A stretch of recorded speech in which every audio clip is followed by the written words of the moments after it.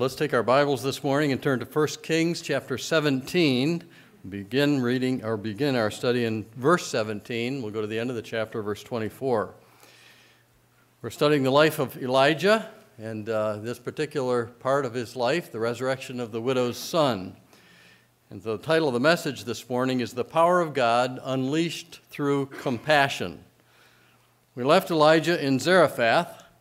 He had come from the wilderness area near the brook Cherith, where God commanded ravens to feed him twice a day, and where he drank from that seasonal brook. But then the brook dried up, and God sent him to a widow in Zarephath, and she responded in obedience when the prophet asked for her for water, something to drink, and then something to eat. And she gave him her last bit of meal, prepared with what little oil that she had. Elijah told her not to fear, that the jar would not run empty, nor the cruse run out of oil until the Lord sent rain upon the earth. And God miraculously supplied. Now we come to verse 17, and it begins, "And it came to pass after these things."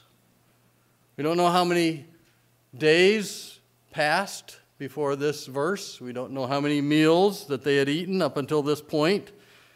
But the miracle of God's provision must have still been fresh as they made each meal and looked, and there again was more grain and more oil for yet another meal. But something unexpected happened. The widow's son got sick and died. And when God manifests his goodness in our lives, and then all of a sudden we're faced with a tragedy, we often wonder, what went wrong? What changed? And we often say, did I do something to displease the Lord? But this tragedy is only another opportunity for God to reveal his power. He is teaching them and us that not only can he sustain life through the daily provision of food and water, he can do greater things. He can restore life when it's ended. He has the power over death. He's the giver of life. I think a major lesson here, beside the fact that God is omnipotent, that's very clear, but it's one we all need to learn. We need to have a compassion for others. We need to see them in their need and do what we can to help. Compassion has been defined as a love that reaches out to do something for others. Very simply, it's love in action. Do we have compassion like that today? We might say, oh, I love the world, I love my neighbor, but do we do anything? Do we reach out? Is it love in action? Jesus himself is a great example of compassion. In Matthew 9:36, he saw the multitudes. And it says that he was moved with compassion on them because they fainted and were scattered abroad as sheep having no shepherd. Can we love as Christ loved? Elijah will show us what compassion looks like. In this passage, 1 Kings 17, verses 17 through 24, we'll follow the text and see the power of God unleashed through compassion. First of all, when you have compassion, you'll see the needs of others. Verses 17 and 18, "And it came to pass after these things that the son of the woman, the mistress of the house, fell sick. And his sickness was so sore that there was no breath left in him. And she said unto Elijah, What have I done with thee, O thou man of God? Art thou come unto me to call my sin to remembrance and to slay my son?" Now just stop and think about the extreme need of this woman. She was a widow with a child, living in a time of famine. She had no husband. The burden for caring for the home had fallen upon her shoulders, and it had driven her to gathering sticks for a fire for a meal. The responsibility of bringing up this son was hers alone. She had no one else to help her love him, to teach him, to sing to him, to tell him stories. The first words of the woman that the Bible records in verse 12 show us that she'd already come to grips with the fact that they were not going to survive the famine.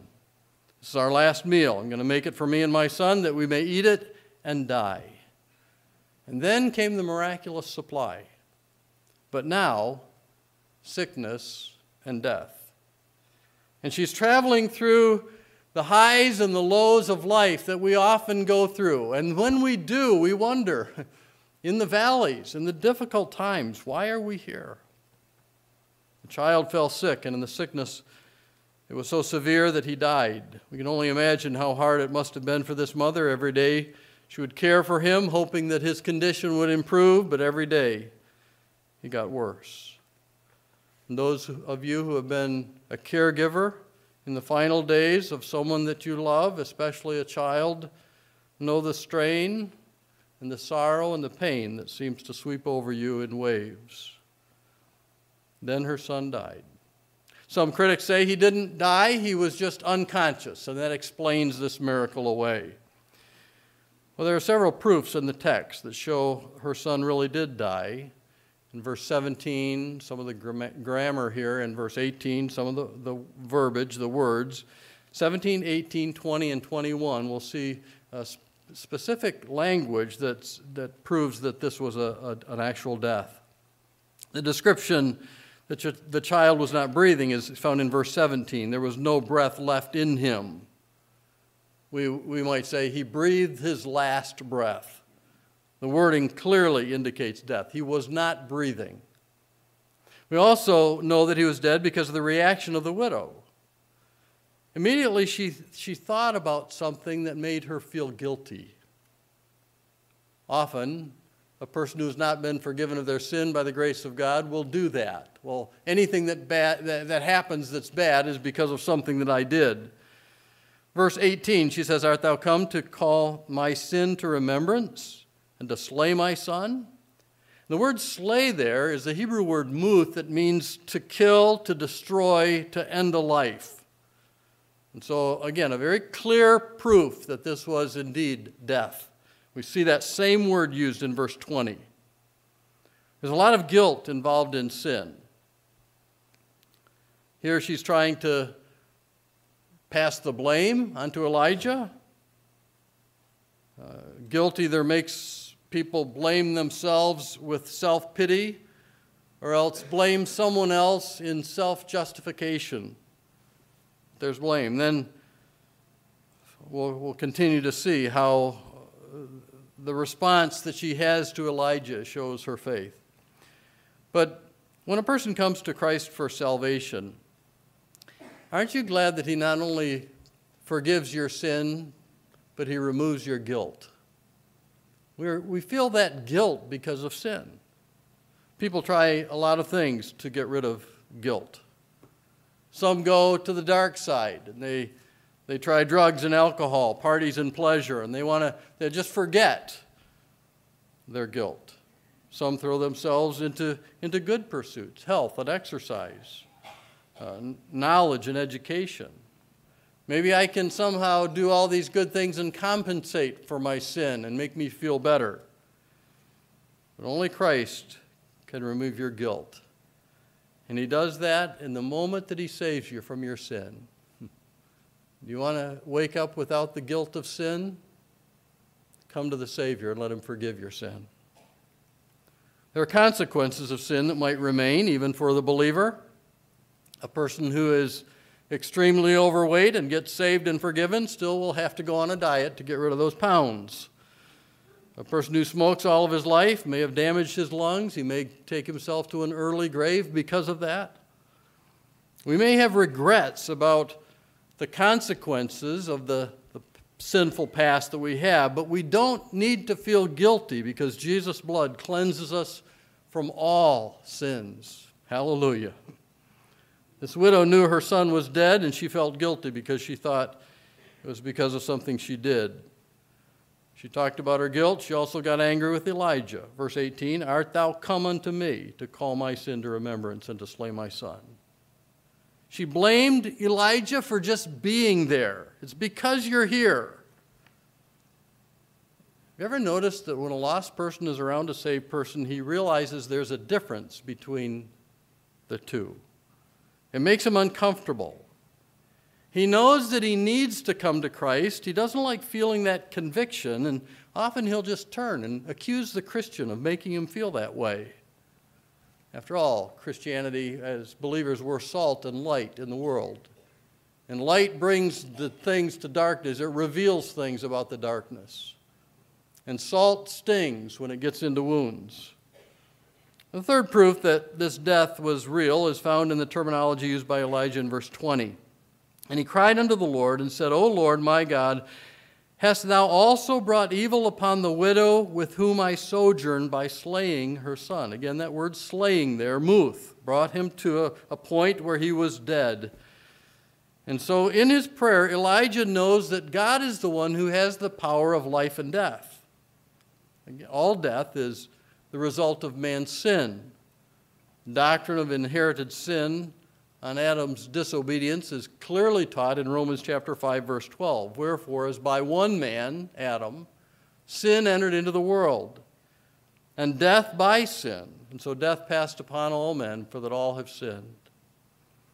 The fourth indication in the text is found also in Elijah's prayer in verse 21. I pray thee, let this child's soul come back into him again. At death, the soul departs. Elijah is praying for that to be restored again to the body. So Elijah, in order to unleash the power of God in this widow's life, first has to see her need. There's no greater need today that people have than to have their sins forgiven. Do you look at people and recognize that need? They may not. But do you look at their face and say, I know what you need. You need to have your sins forgiven. God has made a way for that to happen through the work of Christ on the cross. Will you look with compassion to see others in their need? It's an interesting verse in Jeremiah. The weeping prophet writes, after he sees the destruction of Jerusalem, the desolation that's there in the city, he was moved to tears. Lamentations 3:51, he said, mine eye affecteth my heart. Does your eye affect your heart? Or do you kind of keep it closed to the needs of those around you? Will you look with compassion to see others as Christ saw them? Lost sheep in need of a shepherd. Lost souls in need of Christ. Secondly, when you have compassion, you'll get involved to meet the needs. We see that in verse 19. Again, this woman had an extreme need. Her son was dead. And so Elijah got involved. Look at verse 19. And he said unto her, give me thy son. And he took him out of her bosom and carried him up into a loft where he abode and laid him upon his own bed. Elijah had been wrongfully and harshly accused. We don't have all the details that were going on in her life up to this point. She was probably a worshiper of Baal. We mentioned before that Sidon was the center of Baal worship. That's where Jezebel's father, Ethbaal, was from. She obeyed what Elijah told her to do and was experiencing some measure of the blessings as God provided for those daily needs. But we don't have any indication that she has come to faith, that she is a believer in the God of Elijah.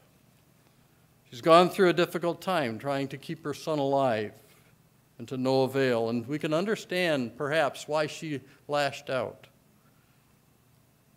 Since the day God brought this prophet across her path, she's really experiencing the blessings that God has. But she spoke out harshly. It would have been easy for Elijah to respond in kind. But instead, he was gentle. We come to the New Testament in 1 Corinthians chapter 13, the chapter on love, and we come down to verse 4, and the characteristics of love are enumerated. You know what's at the top of the list? Charity suffereth long and is kind. Oh, that we would be so filled with God's Spirit that when the accusations fly, we would be able to respond in love, in gentleness, in kindness, with long suffering. His request is simple: give me thy son. Philip Keller has a book about Elijah's life, and he writes, what Elijah did was one of the most magnanimous gestures ever exhibited by a man of God. In greatness, generosity, and gentleness, he reached out his arms to the woman and took the dead body into his own embrace. They were in this suffering together, he and she. Her burden was his burden. Her heartbreak was his heartbreak. Her pain was his pain. Give me thy son. That's what he said. What did he do? He took him from her. The child, obviously small enough to be lifted into one's arms and carried. The Old Testament law in Leviticus chapter 21, verses 1 through 4, said that to touch a corpse would make someone unclean. But there's an exception. Unless it was one of your family members. And here I believe he may be showing his close relationship already with his boy, his family. He took him from her. He carried him to his room. It's called a loft. It's called a chamber in verse 23. It was a room that would be separate from the main house.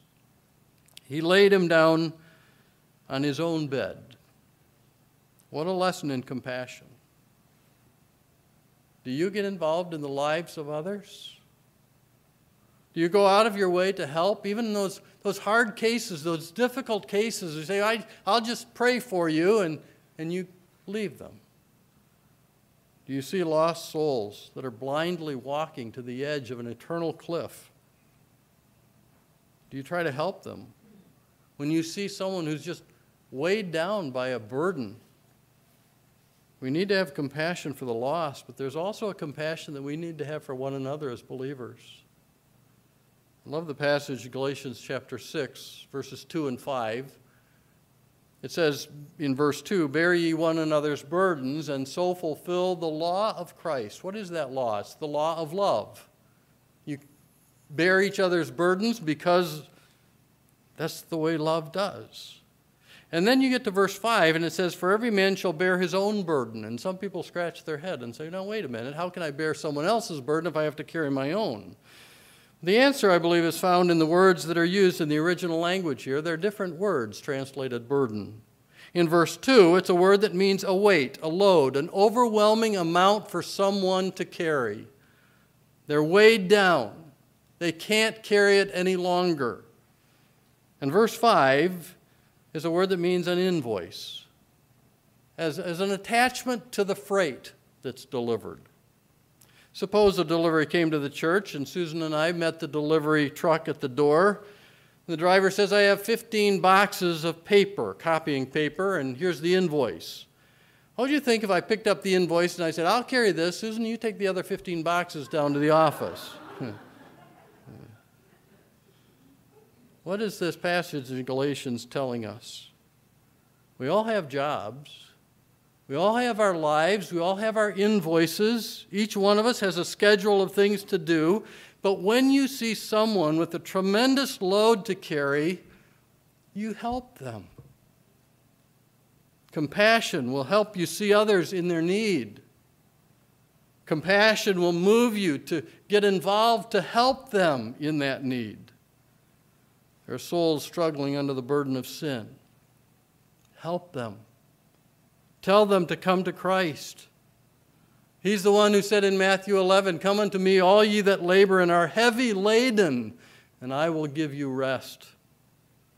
There are Christians struggling over some besetting sin. Help them. There are dear saints that are struggling with some difficulty in life, and there are people with tremendous needs. What are you doing to help them carry that load that they can't carry on their own? When you have compassion, you'll not only see the needs of others, but you'll want to get involved to help them with those needs. Third, when you have compassion, you'll be moved to pray for others. We see that in verses 20 through 22. What did Elijah do? And he cried unto the Lord and said, O Lord my God, hast thou also brought evil upon this widow with whom I sojourn by slaying her son? And he stretched himself upon the child 3 times and cried unto the Lord and said, O Lord my God, I pray thee, let this child's soul come into him again. And the Lord heard the voice of Elijah. And the soul of the child came into him again, and he revived. Word there, he was quickened. He was made to live again. What was Elijah's prayer? In that, he was not blaming God. You read the verbiage and you say, well, I think it doesn't sound, I don't think I could do that. It sounds like he's almost blaming the Lord. He says also there, hast thou also brought evil upon this widow? Also refers to the famine. Kyle and Delitzsch write, these words, in which the word also refers to the other calamities occasioned by the drought, contain no reproach of God, but are expressive of the heartiest compassion for the suffering of his benefactress, and the deepest lamentation which, springing from living faith, pours out the whole heart before God in the hour of distress, that it may appeal to him the more powerfully for his aid. He was begging God to raise this child. He fully believed that God could do this miracle. His activity, he stretched himself upon the child 3 times. I think the emphasis in this passage is on the prayer of Elijah and the working, the answering of God. I think he knelt down beside the child. The bed would have been close to the floor, leaned over the small, lifeless body, and pleaded to God.